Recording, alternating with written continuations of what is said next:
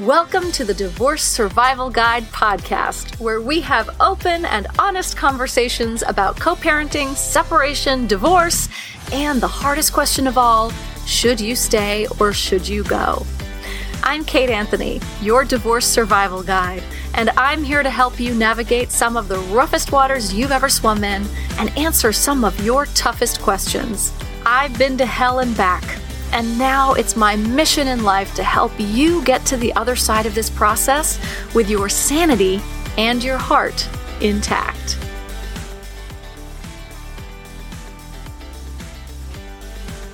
How's everyone doing? I hope that everyone in the middle of the country and those affected by the storms and people in Texas in particular are getting warm, getting water, getting fed, and staying safe. I've been thinking about you guys a lot, and I know that I have a lot of listeners in the affected areas, so I'm sending you all my love. God damn, what a shit show, huh? One thing after another. So we're going to continue on with our mini-series on abuse today, and we're going to be talking about financial abuse. I brought on with me Lili Vasileff. She is a fee-only certified financial planner. She's master analyst in financial forensics. So you know when you hire a forensic accountant, that's what we're talking about. She specializes in matrimonial litigation, certified divorce financial analyst, and she's the president of Wealth Protection Management based in Greenwich, Connecticut. She's a trained mediator, collaborative financial specialist, and qualified litigation expert. She trains divorce professionals in the collaborative process and presents on financial topics regularly at the New York City Bar Association. She's a nationally recognized expert practitioner, speaker, writer, and author of 3 books. These books are really cool, you guys. Money and Divorce, The Essential Roadmap to Mastering Financial Decisions, published by the American Bar Association, and The Ultimate Divorce Organizer, the complete interactive guide to achieving the best legal, financial, and personal divorce, and the Divorce Planner Checklist, which I think everybody needs to get. When I was on the hunt for someone to have a conversation about financial abuse, my dear friend, Susan Guthrie, recommended Lili, and she was the perfect person to have this conversation. So, look, even if you don't think you're being financially abused, I think this is an important conversation for everyone. Everyone needs to understand, first of all, what financial abuse even is and looks like. Everyone needs to understand the complexities involved with it, and everyone needs to know what to look out for. And this is while it's a conversation about financial abuse, it's also a conversation about financial empowerment and how disempowered so many women are and become around their finances when they get married, whether they're in an abusive situation or not. So many of us just sort of take our hands off the wheel. And it's really, really disempowering. And as you'll hear, can also be super dangerous. And of course, this is part of the reason that we have started the Thrive Fund here at the Divorce Survival Guide. Look for that link in the show notes as well, so that, you can help women who have been financially disempowered in their marriages. Super, super, super important. Without further ado, here is my conversation with Lili Vasileff. Lili, thank you so much for coming on to talk to us about this really important and sort of insidious topic of financial abuse. It is indeed, and it's one of those dark corners that few people go into with their eyes open. And when you're already there, you don't even know it. So wow. I am delighted to talk today about financial abuse and financial infidelity. Mm-hmm. Very different and often not recognized by anyone. Yeah, let's start there. What's the difference? Well, the difference is sort of various degrees of shade, right? On a spectrum. So you can have financial infidelity, that at the beginning of a midpoint here, of a spectrum of not welcome financial behavior, meaning that financial infidelity includes both secretive acts as well as behaviors that are different from the past, and they result in keeping financial secrets. So infidelity could start very mildly, and it could be something as easy as paying for someone else's vacation, making gifts to somebody. Financial infidelity could be buying a pair of shoes that you tell your spouse are on sale and they're really not. It could be as serious, perhaps, as an addiction or a gambling problem. So even within the term of financial infidelity, there's a wide range of secrets and behaviors that impact, most importantly, the intimacy of a relationship, because trust becomes broken. And so the impact of that secret, the impact of that behavior really turns the tide on communication, trust, and an openness of working together. And it creates that sort of fissure that really pulls people apart. And we know, you and I both know as professionals in this business, that money is the number one argument in most marriages and the first predicator of divorce. So this is talking right to that point, financial infidelity in money relationships. Yeah, I love the way you put that it's really about the breakdown of trust, right? So whether you're paying for someone's hotel or like apartment, it's an extension of other forms of infidelity, or you're just not being honest with the finances, with what you're doing with money. And that is definitely a spectrum. So what is financial abuse? And I am sure it's just as much of a spectrum, right? It is, but it's much darker. Financial abuse is actually the exertion of power, control, and manipulation to the detriment of a person. So you are negatively impacting them in any number of ways. It usually occurs in romantic relationships, and the most significant and most publicized form that we see is elder abuse, whereby literally somebody takes control over all of your financial identity, independence, management, and ability to access financial resources so that you are isolated. And what I found staggering in this research that I did about financial abuse is that 1 in 6 persons experience it. And more than that, 1 in 3 don't even recognize it for what it is, and they suffer in silence. And I would say that 99% of domestic violence cases include financial abuse. So it's the flip side of that coin. It's a dark place to be, and it's not an easy one to get out of. And it happens subtly, and it happens over time, gradually. Absolutely. Last week on the podcast, we talked to my friend Leslie Morgan Steiner about domestic violence. And this was a piece of her story, the financial abuse, the manipulation, it's part of an isolating tactic, right? For domestic violence relies upon isolation. And part of that is dominance and control over finances to facilitate the isolation, right? Absolutely.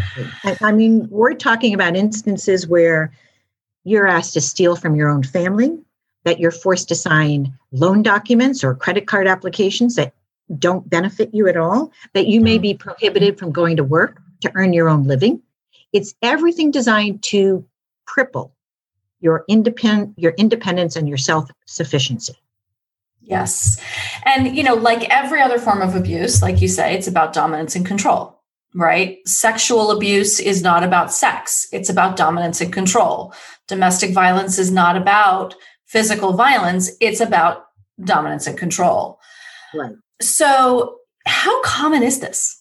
Well, if we're talking about financial infidelity, which is the lesser of the two evils here, I would say it's really common. I mean, I've been reading these surveys that are so interesting to me, where it says 57% of all married couples have kept some money secret at some point in time from their spouse, whether it's hiding a price tag, whether it's getting a new credit card for a store, whether it's going out and paying a lot for a golf outing that you didn't want to share with the other partner about it. And they aren't necessarily terrible. I think what happens in financial infidelity situations is that it's really a little bit different than abuse because it's not meant to cripple another person and control them. It happens because there's a perceived opportunity. Something just allows that person to say, I wonder if I could do that. And the flip side of that is that they're easily able to rationalize why they can do it. Mm-hmm. So, for example, I'd give you a great story of a client of mine who said, I used to let my boyfriend take my debit card and he would go buy groceries for me and he would go put my car, the gas in my car. And it was wonderful. And I gave him all my passwords. And it was just such a lovely act of support to make my life easier. Come to find out, her bank accounts were cleaned out after 3 months. And then everything was gone. And there's no retrieving it. They weren't married. They're in a romantic relationship. So the idea that you can just do what you need to do because there's a reason that justifies it for you is really at the heart of it.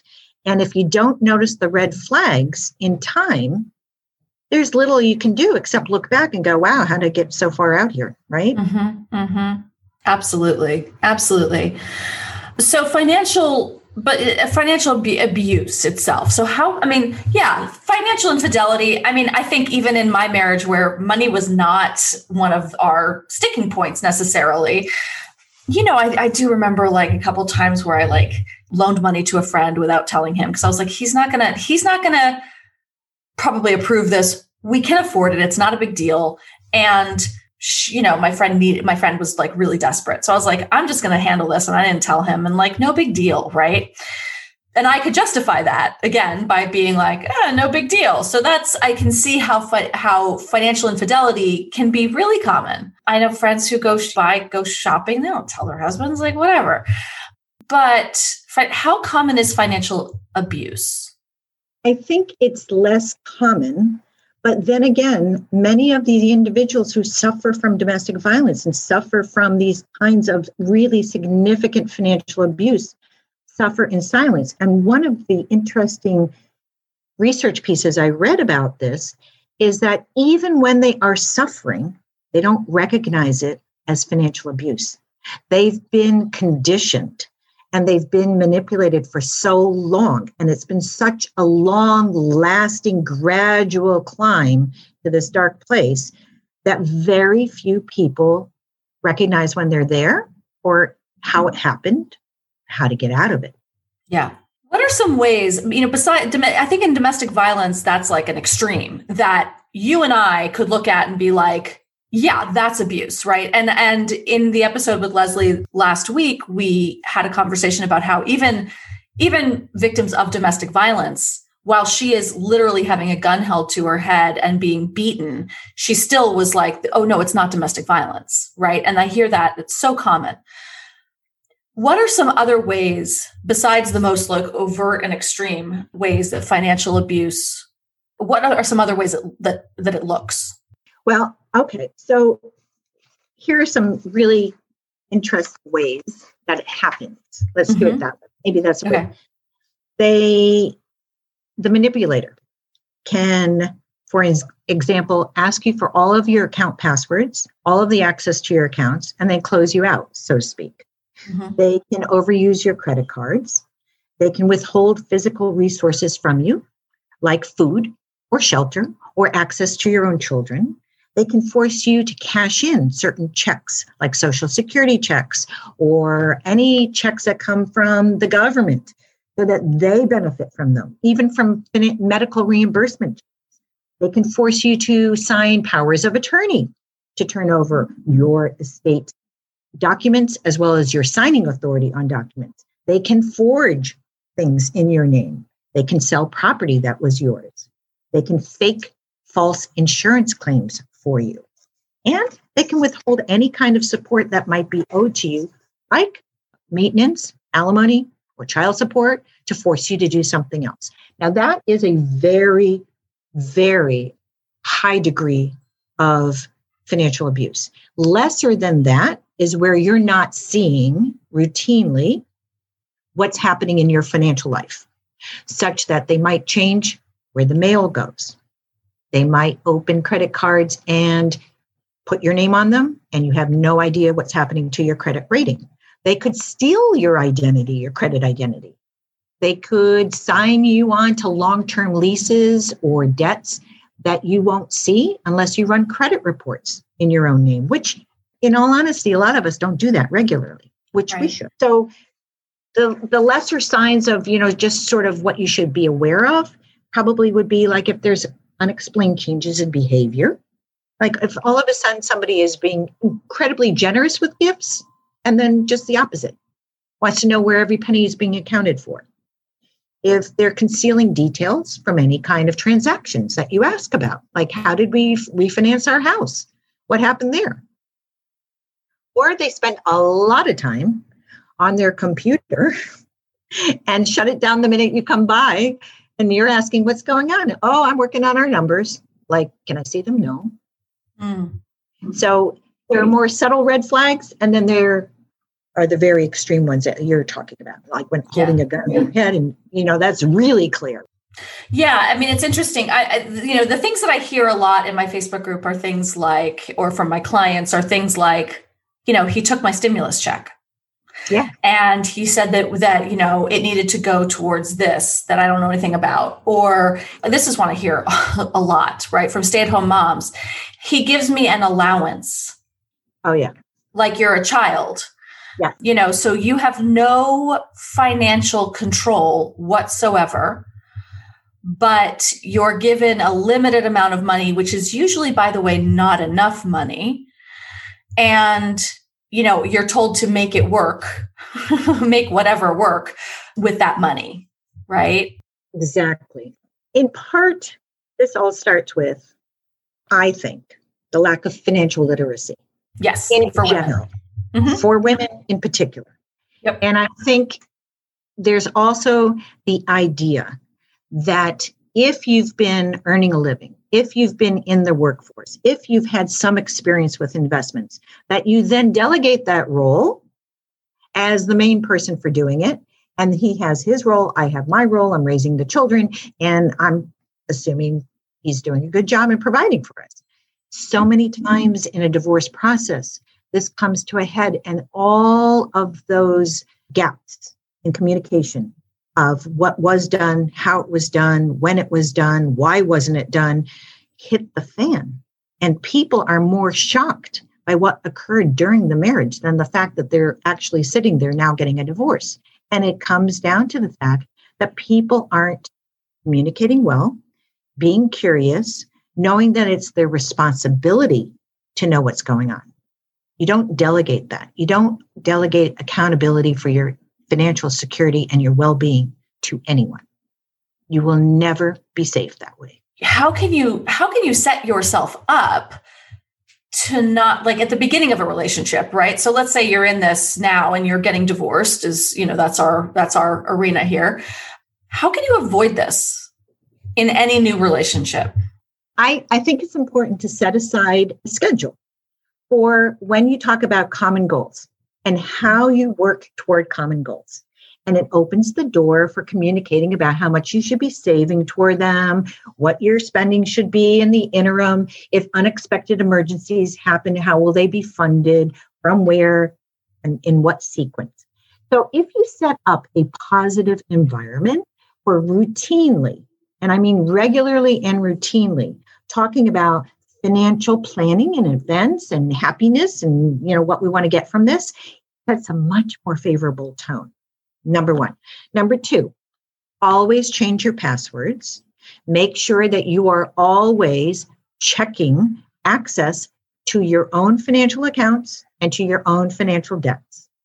Don't ever co-sign or co-guarantee anything that you do not know what it is for, who is using it, or how you will be held liable for it. Mm-hmm. The third one is know the laws in your state, because there are community property laws, there are equitable distribution laws, there are state divorce laws. And knowing your liability under those laws, if you eventually go into a divorce, is paramount for you to understand what you're going to be responsible for, whether or not you incurred the debt, whether or not you spent the money, right? Free credit reports are great. You need to protect you at all points in time. And, I always am challenged with the question, well, should I have some money held separately in my name, or do I have to always have joint accounts and commingle? Personally, I think holding an individual account in your own name, a small savings account, a brokerage account, whatever it is, really gives you a sense of your own self, financially speaking, that you have something you've created and you're managing going forward.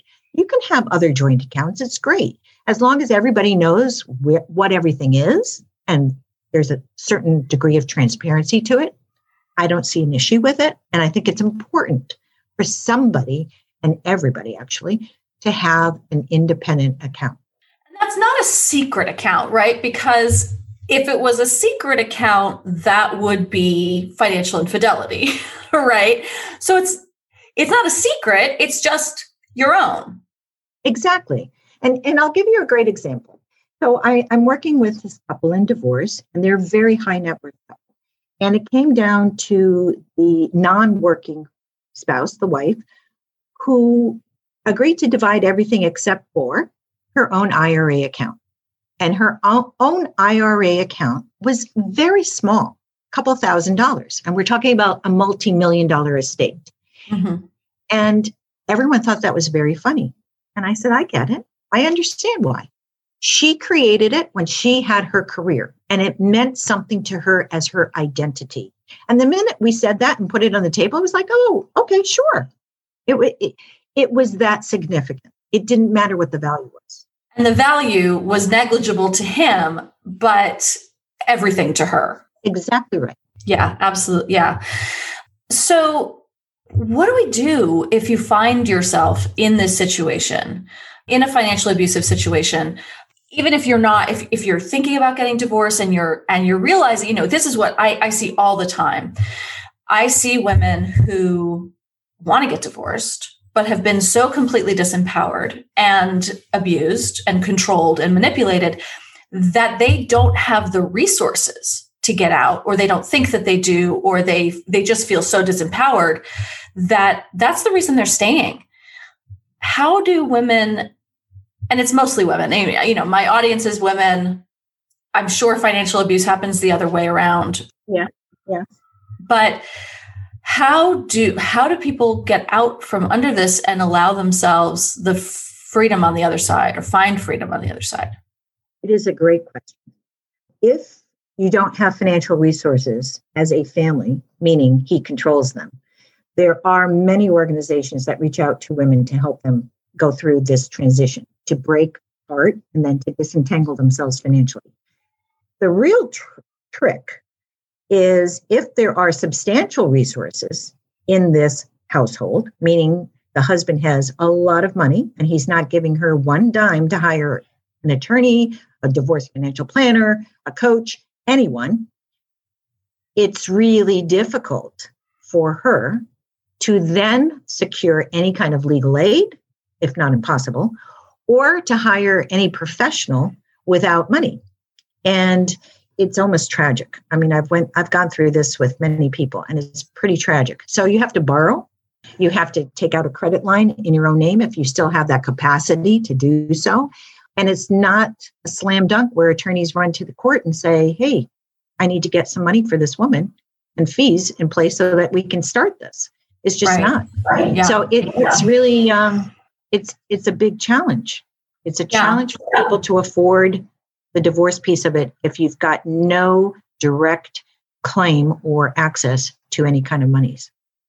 And what about situations where there's not necessarily a ton of money, right? But it's, this is not necessarily a high net worth situation, but there is this disparity and this complete, is legal aid an option? Because so what you're saying is legal aid is not an option because there is money, right? And so they don't really qualify for the legal aid. Sadly. Right. Sadly, because it's not actually, they have no power and control over that money. Right. Right. Which is just so, yeah. There are alternative dispute resolution processes. Mm-hmm. So you don't necessarily have to run to litigation. So there's mediation, which is the lowest cost out of all the legal processes. There's also collaborative divorce. And now there's a streamlined collaborative divorce, which is for the lower income families so that they can get divorced more holistically and more amicably with a plan for their future with the lowest cost possible, and yet be serviced by the specialists who are most important in this divorce process, such as a lawyer, a divorce financial specialist, and a mental health professional. And so I think the process of getting divorced is now evolving, and it's addressing many different kinds of economic sectors in our economy. It's coming because of grassroots interest that's pushing people to say, why is divorce so expensive? Why does it have to be this much for this long? And we get so much less at the end of the process. And so people, I hope, want a greater piece and part of the decision-making so that they can control their futures. That's what it's all about. So this conversation about financial infidelity and financial abuse is for those individuals to recognize and hope that once they are in these situations, that there are remedies out there, that they can then really create a better future for themselves.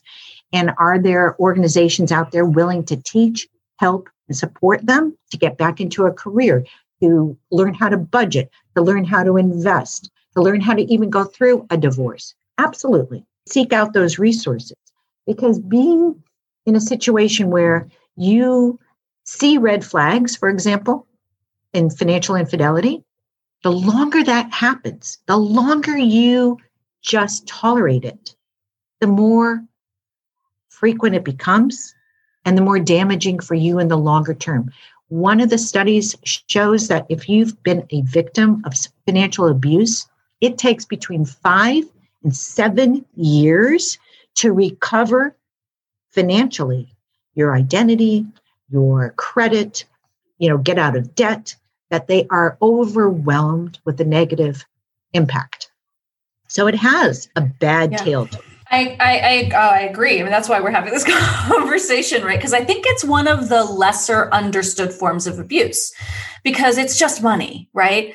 But when it's your credit, when it is your financial standing, and I think the financial literacy piece is so important. I have a dear friend, Amanda Steinberg, who wrote a book called Worth It.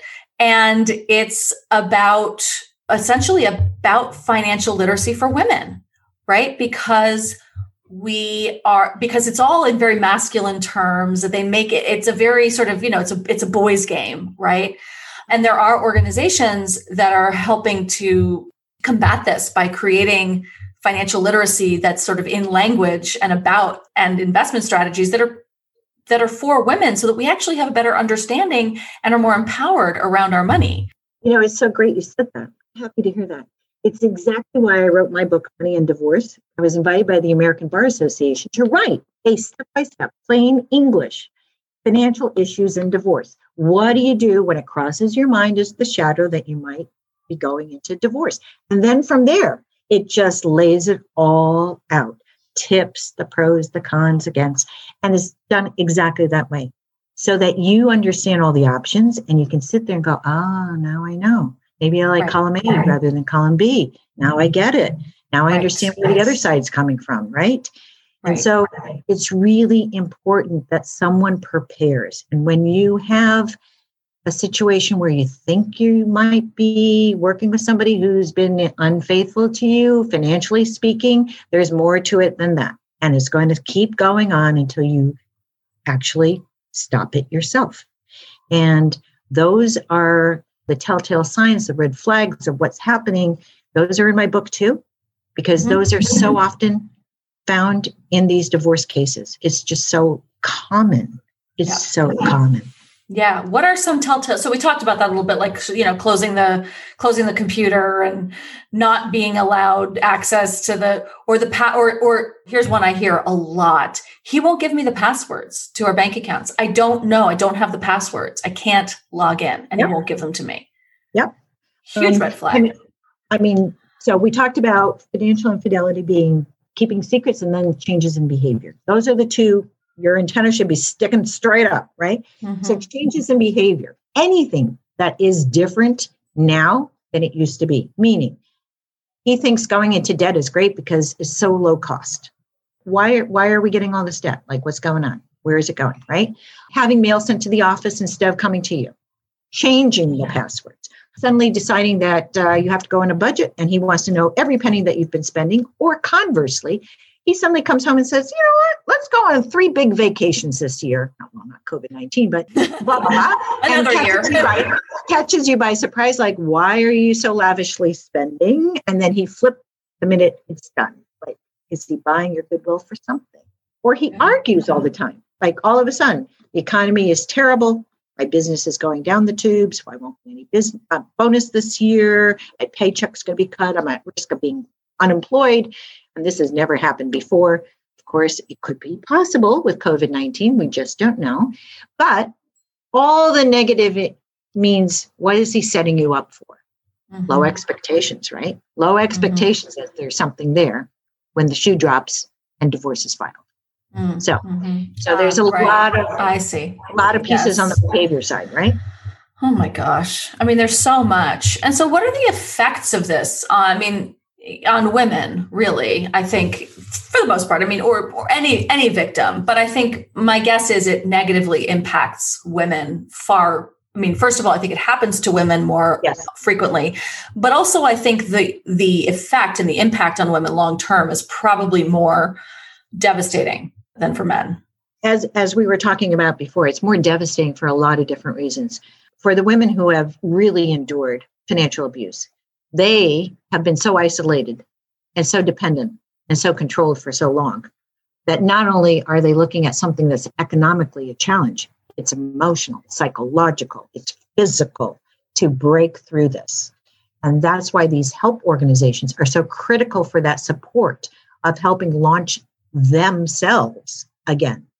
For women who have been in the workforce, came out of the workforce, and they lived a lovely lifestyle, but they were given an allowance to live on, to manage, and all of a sudden these behavior changes and secrets are coming about. And it's not financial abuse necessarily, but it's definitely financial infidelity, and it's created this lack of trust in a relationship. Those are the individuals that have a lot of anger. They have a lot of shame. They apologize for not recognizing it sooner, not being in control, being distracted of being a mom, being a great co-parent, being a good corporate wife, being this or that.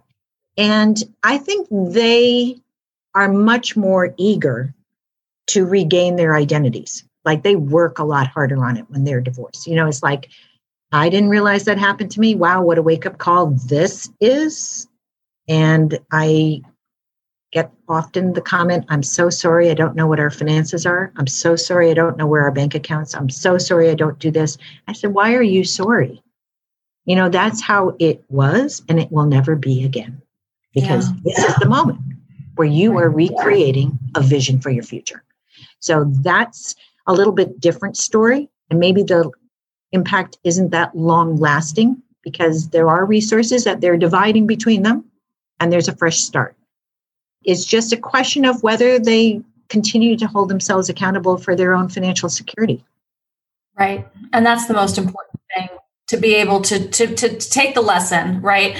Give yourself some grace and compassion and know that this, like, as you said, this is how it was. And now you get to make a choice for how it's going to be.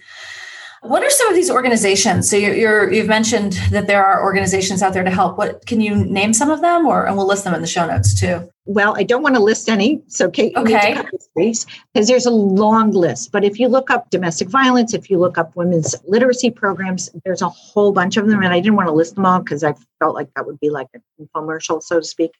So, like, even where are you, Kate? I'm in California. Oh, okay. Never mind then. For some reason, I don't know why I thought it was here. But I mean, many universities. I'm from New York. I'm from New York, so I don't know, but many of these universities will have these kinds of groups specifically in their law schools that are set aside for helping disempowered women and or individuals of lower income. So it's kind of fun that way. But you can look it up on Google wherever you are. Yeah. Okay. And what should they be Googling? Sort of women's literacy programs, women's financial support groups. I would say financial abuse sources. Yeah. Financial abuse recovery or whatever. Yep. Are there characteristics that define someone like this that is going to be a financial abuser? Is there something that you can sort of on a first date be like, aha? Like, I laugh when you say that because often we talked in the very beginning about there being differing degrees of how this is perpetuated upon another person, right? So in one way, we're talking a little bit about a romantic predator. And the romantic predator who commits financial infidelity is one who is intent on manipulating you with wonderful romantic fantasies because you're successful, you're smart, everything, except you have this big gap in your personal life. And he comes and fills it in exactly the way you want him to fill it in. And then he starts the game. And the game is literally, as I mentioned earlier with one of my clients, actually a couple of clients, where they seek to help you make your life easier. Let me go to the bank for you. Let me take your credit card and go shopping for you. Let me do this. Oh, and by the way, you know what? I have this big deal coming and my money's all tied up in stock. So can I take an advance against yours and then pay you back 3 times the amount? Oh, sure. And then they're gone in 3 months, right? There's so many blind spots we all have. We all have our blind spots. We want to believe that we want to be loved. We want to rely on somebody. We want somebody to help us and support us and make our life easier. I think you need to sit down and take this checklist, what we went through, but making sure you have your passwords, you change them often, keeping control over your own accounts, not signing things with other people until you know where the money is and what it's going for, not signing debts, not giving away things that could financially boomerang against you. And when you have a checklist in front of you and somebody starts invading that checklist and your boundaries, that's your red flags, right?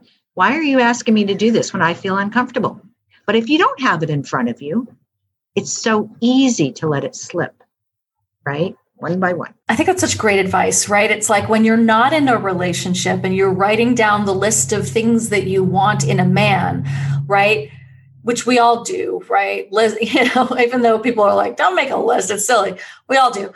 But to make a list of what a financially healthy relationship would look and feel like, right? Like, don't forget to make the list about finances. So it's not just that he brings me coffee in bed or he's, funny or he does all these things, right? It's also so that you do actually have that list. So that you know when things are when those boundaries are being crossed. Because if you don't think about it, you're not going to notice it. And if you aren't communicating about money, remember we were talking about when you sit down in a happy spot in a happy time to do happy conversations. If that doesn't happen, there's a very big void of what's going on with the money. Yeah, and it's sort of that come to Jesus moment where you sit there and you go, wow, how did I get out on this limb so far that I never saw it? Right. And it is. Yeah. And I think so many of us don't have money conversations in relationships until we're really far in, right? Like it almost doesn't matter until we're going to get married, or it almost doesn't matter until, we are married. But these are conversations that should probably happen sooner in a relationship than, because it's taboo, it's tacky, it can be embarrassing. Yeah. Right. I mean, like, for example, if you were going out on a date and you knew that the other individual had far less financial resources than you, do you talk about how you're going to pick up the tab every time you go out? Do you talk about when you go on vacation, will it be just you paying for it? and knowing that that other person can't? And at the end of the day, do you feel generous? Do you feel taken advantage of? Do you feel like, I don't really want this to go on, but I don't know how to get out of it now? Right. So it's the awakening of knowing what you want to commit to and what you won't accept in that financial relationship. And it's hard. It's not an easy process of sitting down with yourself and saying, maybe I'm better off than that person. And he makes me laugh and he brings me coffee in the morning and I feel loved and I'm happy with him. But how far does that go? Right. If all my resources are taken up by that, is it just supporting another person? Like a child? Yeah. Right. Yeah, absolutely. And in some cases, I dated a man for a couple of years soon after my divorce, and my business still building my business, and I was financially strapped all the time. And he was not. He had plenty, and I think that it also is unfortunately a gender issue, right? But he did not. He had plenty of money, and he would always pay for us to go out to dinner. And early on, I said to him, like, listen, I don't want us to have to keep going out because I can't afford it.